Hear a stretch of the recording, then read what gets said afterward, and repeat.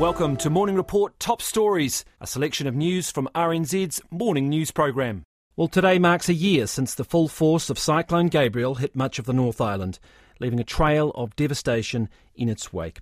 11 people were killed, there were slips everywhere, flooded rivers, homes, businesses, roads and bridges were destroyed, and power and communications networks were knocked out in huge parts of Hawke's Bay and Rawhiti. Large areas have since been deemed too dangerous to live in, and many people are still living in temporary accommodation while they figure out their future. In this glimpse of those horrific days, we begin with the stark red weather warnings which came from Met Service several days before the cyclone arrived.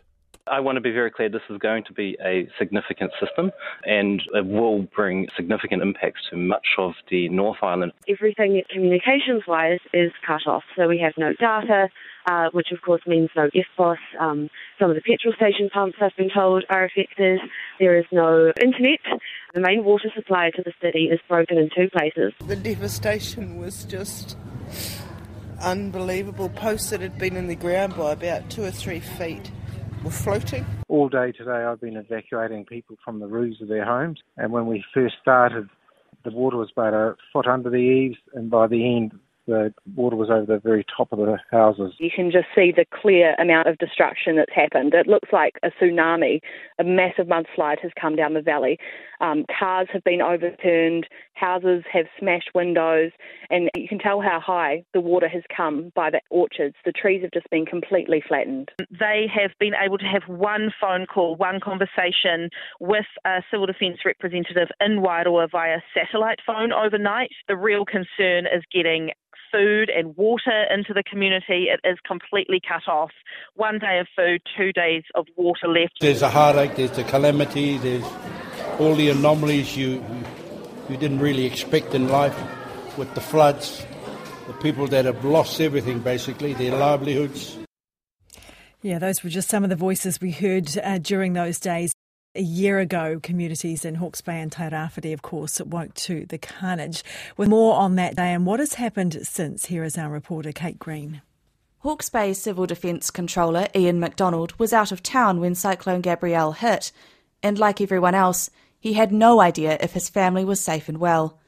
He arrived home the next day. My daughters ran out onto the road and gave me a big hug and all the rest of it, and then I said sorry. I laid my pack down and said, right, I need to go back to work. It wasn't until he drove from Napier to Hastings that he realised what he was dealing with. Just the cars that were on the side of the road flooded out, the metres of silt, the bridge that I drive over to go to work every day, the vegetation and slash that was piled up onto that bridge, which is many metres above the water. There were containers floating down and apple boxes and picking boxes and all this debris coming down the river. The community has spent the last year piecing land, livelihoods and themselves back together. A good chunk of John T. Moffat's Hastings orchards have been replaced by maize and corn, which do better in silty soil.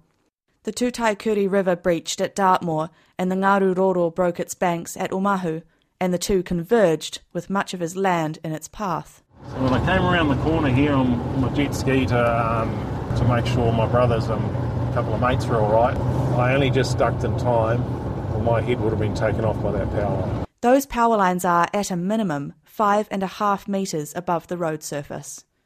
Bryden Nisbet's apple orchard is just a few kilometres away. On the morning of the 14th, he could only just see the tips of his trees.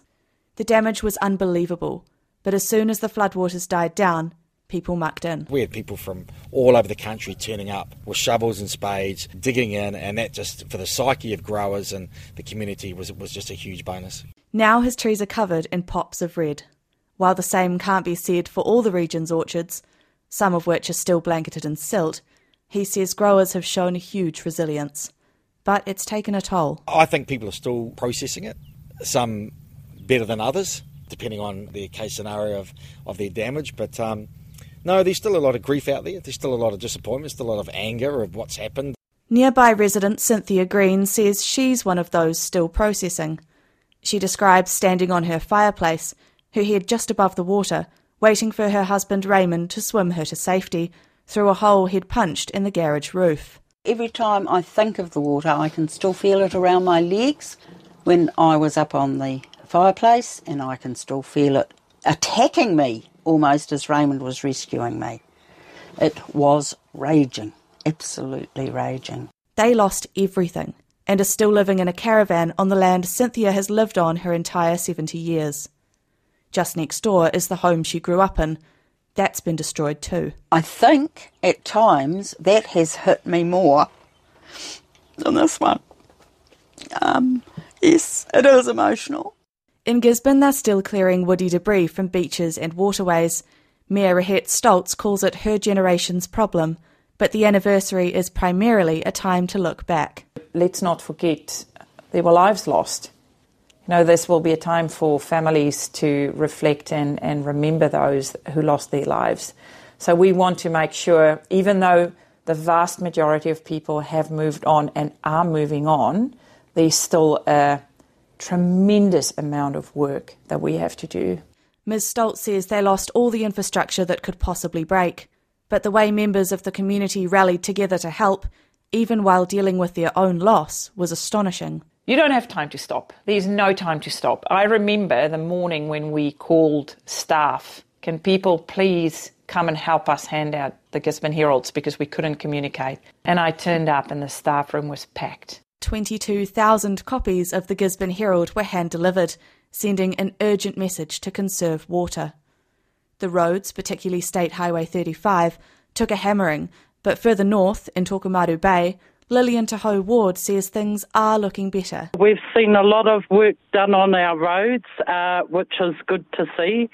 And we're of the opinion now that actually if we can drive on the roads, then it's a good day. This evening, Lillian Tahoe Ward says they're throwing what she's been referring to as a flash shindig. We've had to say to our lot, it's formal dress, so leave the gumboots at home, no raincoats, no swan drive. A chance to reflect, whether it's through laughter or tears. Well, that confronting report was from our reporter Kate Green. We're joined now by Emergency Management and Recovery Minister Mark Mitchell. Kia ora, Minister. Welcome to the program. Kia ora, Ingrid. Thanks for having me on. Yeah, no, it is rough listening to that, isn't it? It's remarkable what those people went through. Yep. The big question, are we better off a year on in terms of how we would cope keeping people and property safe should a similar event occur? Well, I think you can hear the emotion in people, and there's a deep fatigue there, and there's many people that have been profoundly impacted that are still trying to work through that themselves. And the one thing that I would say is obviously the people in Tairāwhiti and Hawke's Bay in particular have shown an incredible spirit of community. They're very resilient. I was in Waira a day after Gabrielle came through. The local council had turned out to a council building that had no power. You had farmers sort of coming into town on trailers to rescue people out of their homes that were surrounded by water. The local marae set up the command and control centre for them. There's extraordinary stories of how the community actually came together and supported one another through it. But it is extremely difficult, and there is definitely fatigue out there. And from a central government point of view, we are completely focused on trying to speed things up and trying to get closure for people so they can get on with their lives. Okay, one of the things we've heard from a number of people that they felt let down by authorities in terms of no warnings being given, no evacuations. We had mass failure of infrastructure as well. So are we better placed now should a similar event occur today? What's been done to improve that? Well, there has been massive damage to infrastructure, road infrastructure, water infrastructure that needs to be rebuilt, and that does take time to do that. I think we're more prepared in a state of readiness because, unfortunately, they've been through it, and so they know now how to prepare and how to be more ready for another event. And unfortunately, as a country, we're at the top of we're sort of at the top of the range in terms of having been hit by these ongoing weather events. So we have to have a high state of readiness. Yeah. So just let me interrupt you there. Sorry, but how are we more ready? Are you talking about civil defence and local authorities?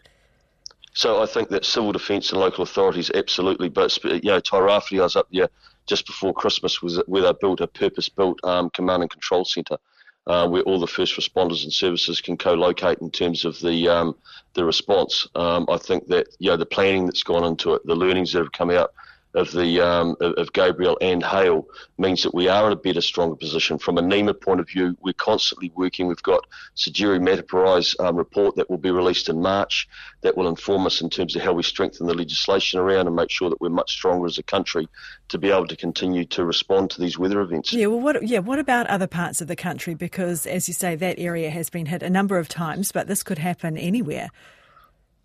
Yeah, look, I was down in Westland, a few weeks ago when Met Service put out a red alert on a heavy rain warning over there, and I was with the Mayor Helen Lash and her CD team and the entire team across all the first responders. They put themselves in state of emergency. They were outstanding. There's deep capability, but we've got to keep building on that. And from a national level, we've got to look at ways that we can support that, make sure that we can surge in and that we have a good, strong response to any further weather events. What about power and communication infrastructure, which had massive failures with the station going down and cell phone towers out? What's been done in terms of building that resilience? Well, a lot of that is local led, and they are very focused on that, making sure that their core infrastructure is reinstated and reinforced, and there's been quite a bit of mitigation work going on around making sure that it's protected from future weather events and flooding events. So there has been a lot of work done in that area. Just finally on this issue, many of the people we've spoken to say one of the lessons they learned is don't wait for authorities, take action yourself. What would you say to those people? Look, I think that your own personal state of readiness is really important. Have a grab bag, have some supplies that you can have, because as we saw, communications can go down. There can be massive disruption in terms of how severe the event is. So having your own personal state of readiness is actually really important. Are you heading up there for the anniversary today? I am. I'm flying out shortly up to Hawke's Bay, and I'll be up there for commemorations, and I'll be spending time with our first responders. Okay. You'll also be aware in your position as a Police Minister of the documents obtained by RNZ this week showing the ageing 111 call system is putting lives at risk. Are you going to fix that? So yes, of course I was made aware of that as the incoming government, and I'm working with police now to work on the computer-assisted dispatch system to make sure that it is stable, still fit for purpose, and focused on what we need to do to continue to enhance and make sure that we've got a world-class, assistant call 111 call and dispatch system. Okay, would that include being able to text 111 and video calls? Well, the police have said that that's certainly texting is something that they feel now is important in terms of being able to integrate into the system. So, yes, I'm working with police on that. When will that be delivered? Well, we're going through a period at the moment around looking for cost savings and sorting out budgets and things like that, and that's part of that ongoing work. Okay, so could an appropriate 111 call system be a casualty of the cost cutting? Well, I don't want to speculate on that. All I'll say is that I'm aware now, of course, as the incoming minister, that the work that the police want to do in terms of enhancing that system and making sure that we've got a world-class system, and I'm working with them to make sure that we do it. But being aware of a problem and doing something about it are two different things. And that's what I'm saying. We're doing something about it. We're sitting down now and I'm working with police just to work out a plan in terms of what we do about it. Appreciate your time this morning. That is Emergency Management and Recovery Minister, also Police Minister Mark Mitchell. Now, the Shareholders Association says Fletcher Building's board should break up the company as investors brace for bad news this morning. Now, the company reports its 6-month results and it is expected to be a significant loss, with market speculation the Chief Executive, Ross Taylor, may leave as a result. Fletcher Building shares were placed into a trading halt on Monday. Oliver Mander is the Shareholders Association Chief Executive and joins us now. Kia ora, good morning. Kia ora, Corin. Morning. Let's put this into a little bit of context for people. The size of this company and its importance to the New Zealand market. It has a market cap of $3 billion or so? It's certainly a lesser market cap than it was a few years ago, but it's around that $3 to $4 billion mark. That's correct. So what's going on here? This company has the share price is down about 20% over the last couple of years. They are suggesting that they won't meet their profit targets that they had said, or the guidance had indicated a few months ago. Well, what they've said is that the expectations of market analysts differ widely from what their actual result is going to be. So under the NZX continuous disclosure rules, they're bound to make some statements around that, and that was behind the trading halt the other day. They're still a profitable company, though? Still profitable, although certainly one of the things that is of concern for us is the fact that each year, year after year, there are a continuous series of accounting provisions that reduce the underlying profitability of the company. And that over time, that's accounted for up to 25% of the company's underlying earnings. So really, for shareholders, it means they can't put a lot of trust in what the company says its underlying profitability actually is. If there are systemic issues related to those sort of significant one-off items, but those one-off items keep on appearing, actually that does reduce the credibility and the trust that investors can have in the company's earnings. Well, let's look at some of those. I mean, the convention centre, the fire, there wasn't much they could do about that. That was obviously, something they couldn't predict. And the next issue that seems to have come along is this issue of the pipes with one of their subsidiary companies in Perth. This potentially, 180 million provision? They don't accept liability, though, do they? No, they don't. And look, I think you're very right to draw that distinction between Fletcher's history in terms of the previous administration, the previous strategy, and the legacy projects that the current board and CEO inherited from that. And look, the company's managed those legacy projects down to a point where there really are only a couple left. Unfortunately, one of those is the International Convention Centre, and really from Fletcher's perspective, that is the gift that just keeps on giving, and not in a good way. So certainly managing that legacy and managing the complexity associated with that has formed a real issue for Fletcher Building. From a shareholder's perspective, again, one thing that is clear is that the board has never quite fully gotten across the risk profile of the business, and it's a key role of any board to ensure that they can understand the risks that they're facing and govern the risk profile accordingly. So for shareholders, that is a concern. It reflects the Western Australian situation. That is what shareholders really hope is that is not Fletcher's new legacy. That's an issue that will be the gift of the future to future shareholders in terms of future accounting provisions. Well, I guess that's right, and shareholders have to make that assessment themselves. What do you... Okay, so we've had this sort of announcement, I think it came via the Australian share market, that the chief executive was considering his position. I mean, is this a bit strange? What are we to make of that? I mean, look, that is a very unusual announcement. It did come via the ASX, and that's down to a difference in process between ASX and NZX.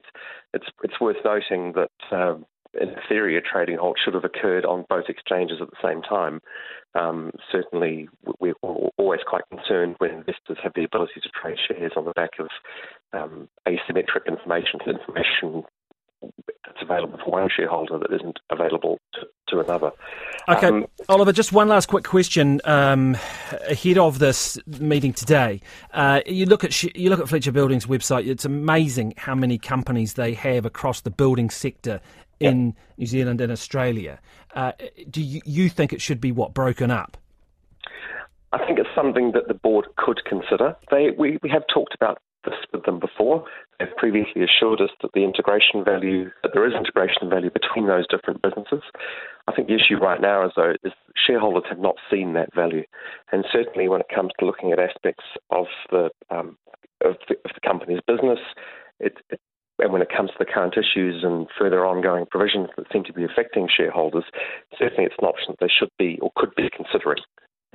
Oliver, thank you for your time. That is Oliver Mander, Shareholders Association Chief Executive. That is ahead of some news that is likely to come out of this meeting with Fletcher Building this morning. The shares currently are in a trading halt. The Mayor of Auckland has called for a stop to all transport projects funded by the soon-to-be scrapped regional fuel tax. Now, the government has announced the tax will end by the end of June, prompting questions from the Mayor and transport advocates on how the city will fund future projects. Mr Brown says the funding can't be replaced by higher council rates or debt, and the end of the tax creates significant uncertainty for Auckland's transport program. He joins me now. Good morning, Mayor. Good morning. Okay. Is this a game of chicken you're playing with the government here, trying to build public support and see who blinks first? Well, not really. I mean, the government have cancelled it in order to reduce people's costs.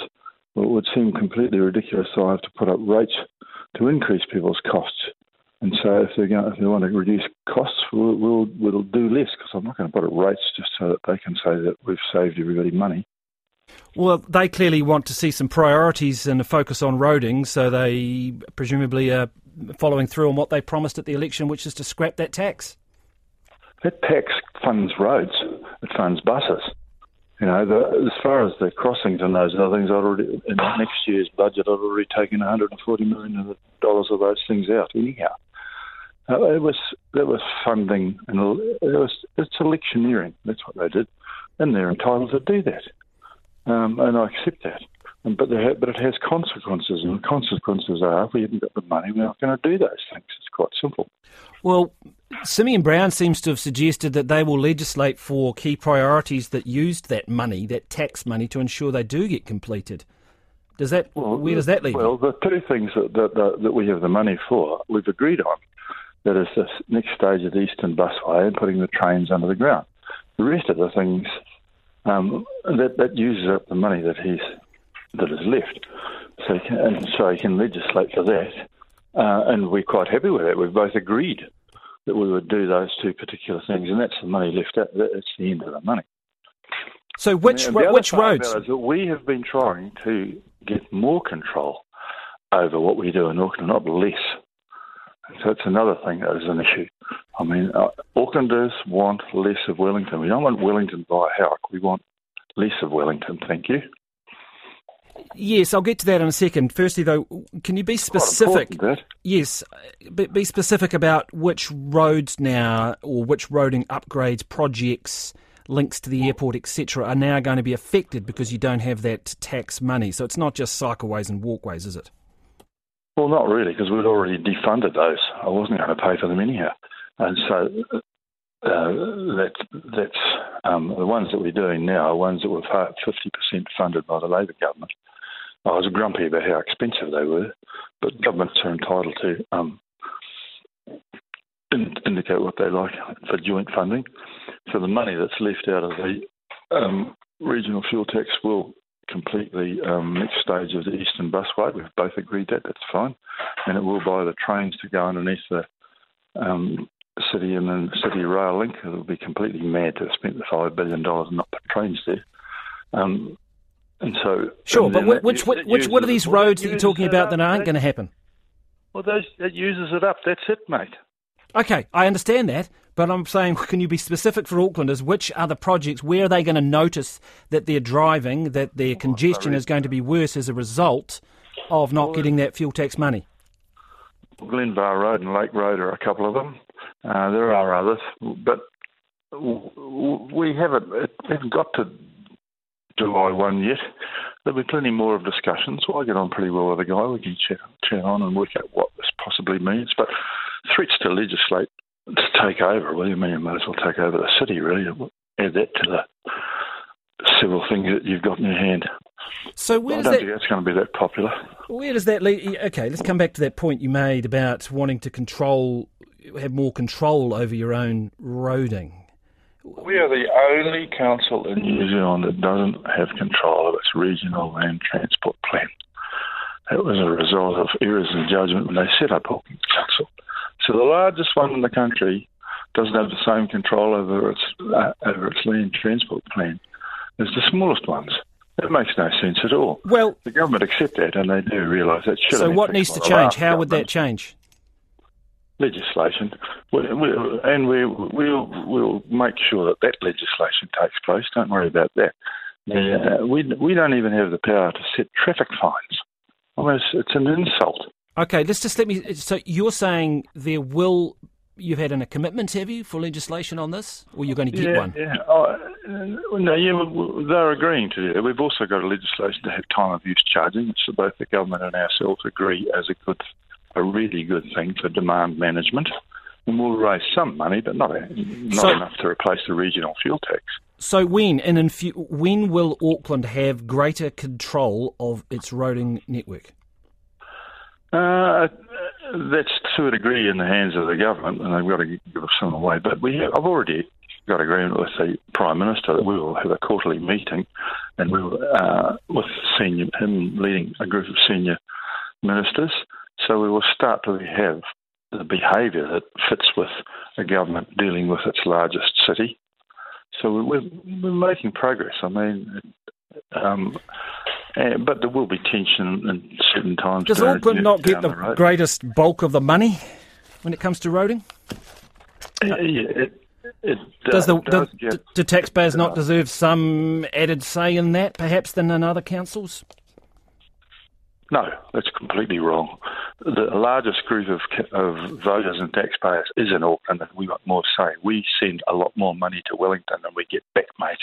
So we don't want more Wellington input. That's quite wrong, what you said there. Okay. No, I'm just checking, because it's interesting. Right. I think Simeon Brown is on record as saying he would like to see the east-west link, part of the roads of national significance. There's also Mill Road. They're going to have to pay. Who's going to pay for that? And do you even want those? First of all, what Auckland doesn't have is an agreed integrated transport plan that handles freight and people. And the National have agreed that we will work towards creating an integrated transport plan, which may or may not include some of those things. Do you want them or not? Because presumably the government will have to pay a large amount of them if they're roads of national significance. Well, the roads of national party significance was a political campaign, and it certainly has some merit. But we also have issues right across Auckland, and we want a planned thing. You can't.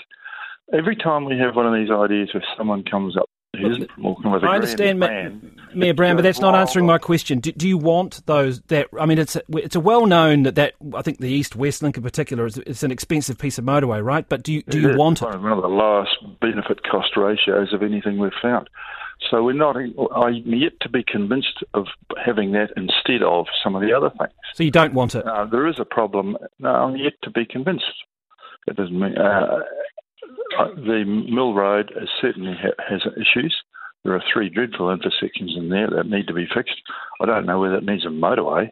There are 3 bad intersections that need fixing. There's no question about that. Should have been gone on with those things.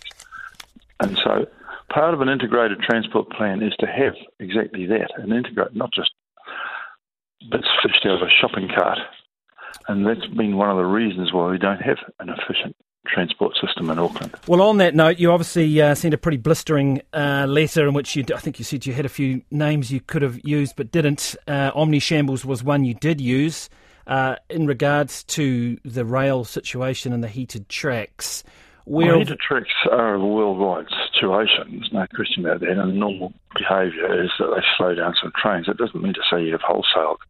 It's not about that, though, is it? It's about the schedule of the maintenance, about them getting that 4 kilometres worth of track fixed up before the start of the year and the busy period. And so will you be seeking answers as to why they haven't, and whether that's anything you can do about it? The first thing I'll be seeking answers is when there is a problem, slinging abuse at each other. The parties, AT blaming Kiwi Rail, blaming Auckland One Rail, blaming each other, is not a sensible solution. The solution has to be sensibly worked out at the minimum disruption to the passengers. The passengers were left as a result of that with completely confusing messages, really annoying. And so I want them to behave in a manner which is more conducive when things do go wrong with transport networks. You didn't exactly mince words in your letter, though. Was that helpful? Well, I'm not a person who does mince words. I think people, it's hard to get me wrong, and people can't work out how to get on with each other. You have to tell them you are going to have to sort this out. Right, so just to be clear here, you've taken issue with Auckland Transport, who initially, when this issue first arose, fired a shot at Kiwi Rail saying it was not good enough and they were disappointed. You felt that was unfair? Well, no, I think it's probably not unfair to say that you might be disappointed about it. I think it's not as if Auckland Transport is a blame-free organisation either here. But that's not helpful. What the public thinks should be is comms go to the public so they understand what are the impacts of what's going on and what do they do next. It gave the impression that there were no trains. where in fact there was delays in some trains and some trains weren't scheduled. But we need to have calm, clear instructions given to the public when there's a problem. What we have is slinging insults at each other. It does not help the public. So what are you going to do about that as Mayor? Is there anything you will do about that to ensure that you don't have that repeated? They're all been in my office this afternoon to be barked at to make sure that they do behave in a manner which is, first of all, considering what are the impacts on the public, how do we minimise any problem, and how do we stop giving them messages which are not clear and not helpful to them. I understand what you're saying about the messaging and getting that right, but at the end of the day, people were missing trains and being delayed. That's actually the issue. No, it's not. Well, it's part of the issue, but a lot of people thought there were no trains, and went off and got other ways to get home. There were trains, but there were just some of them were delays of several minutes. Plus, I'm going to get to the bottom of it and find exactly what did happen. We are supposed to be getting those things linked together so that they function rather than three warring agencies as one collective. The public and me personally don't really care which one's responsible for things as long as the whole thing works. OK, well, good luck with trying to get some answers there. We look forward to hearing from you perhaps this afternoon or after that meeting to see how it got on. That is the Mayor of Auckland, Wayne Brown, who, when it comes to transport, has got a fair bit on his plate. You've been listening to Morning Report Top Stories.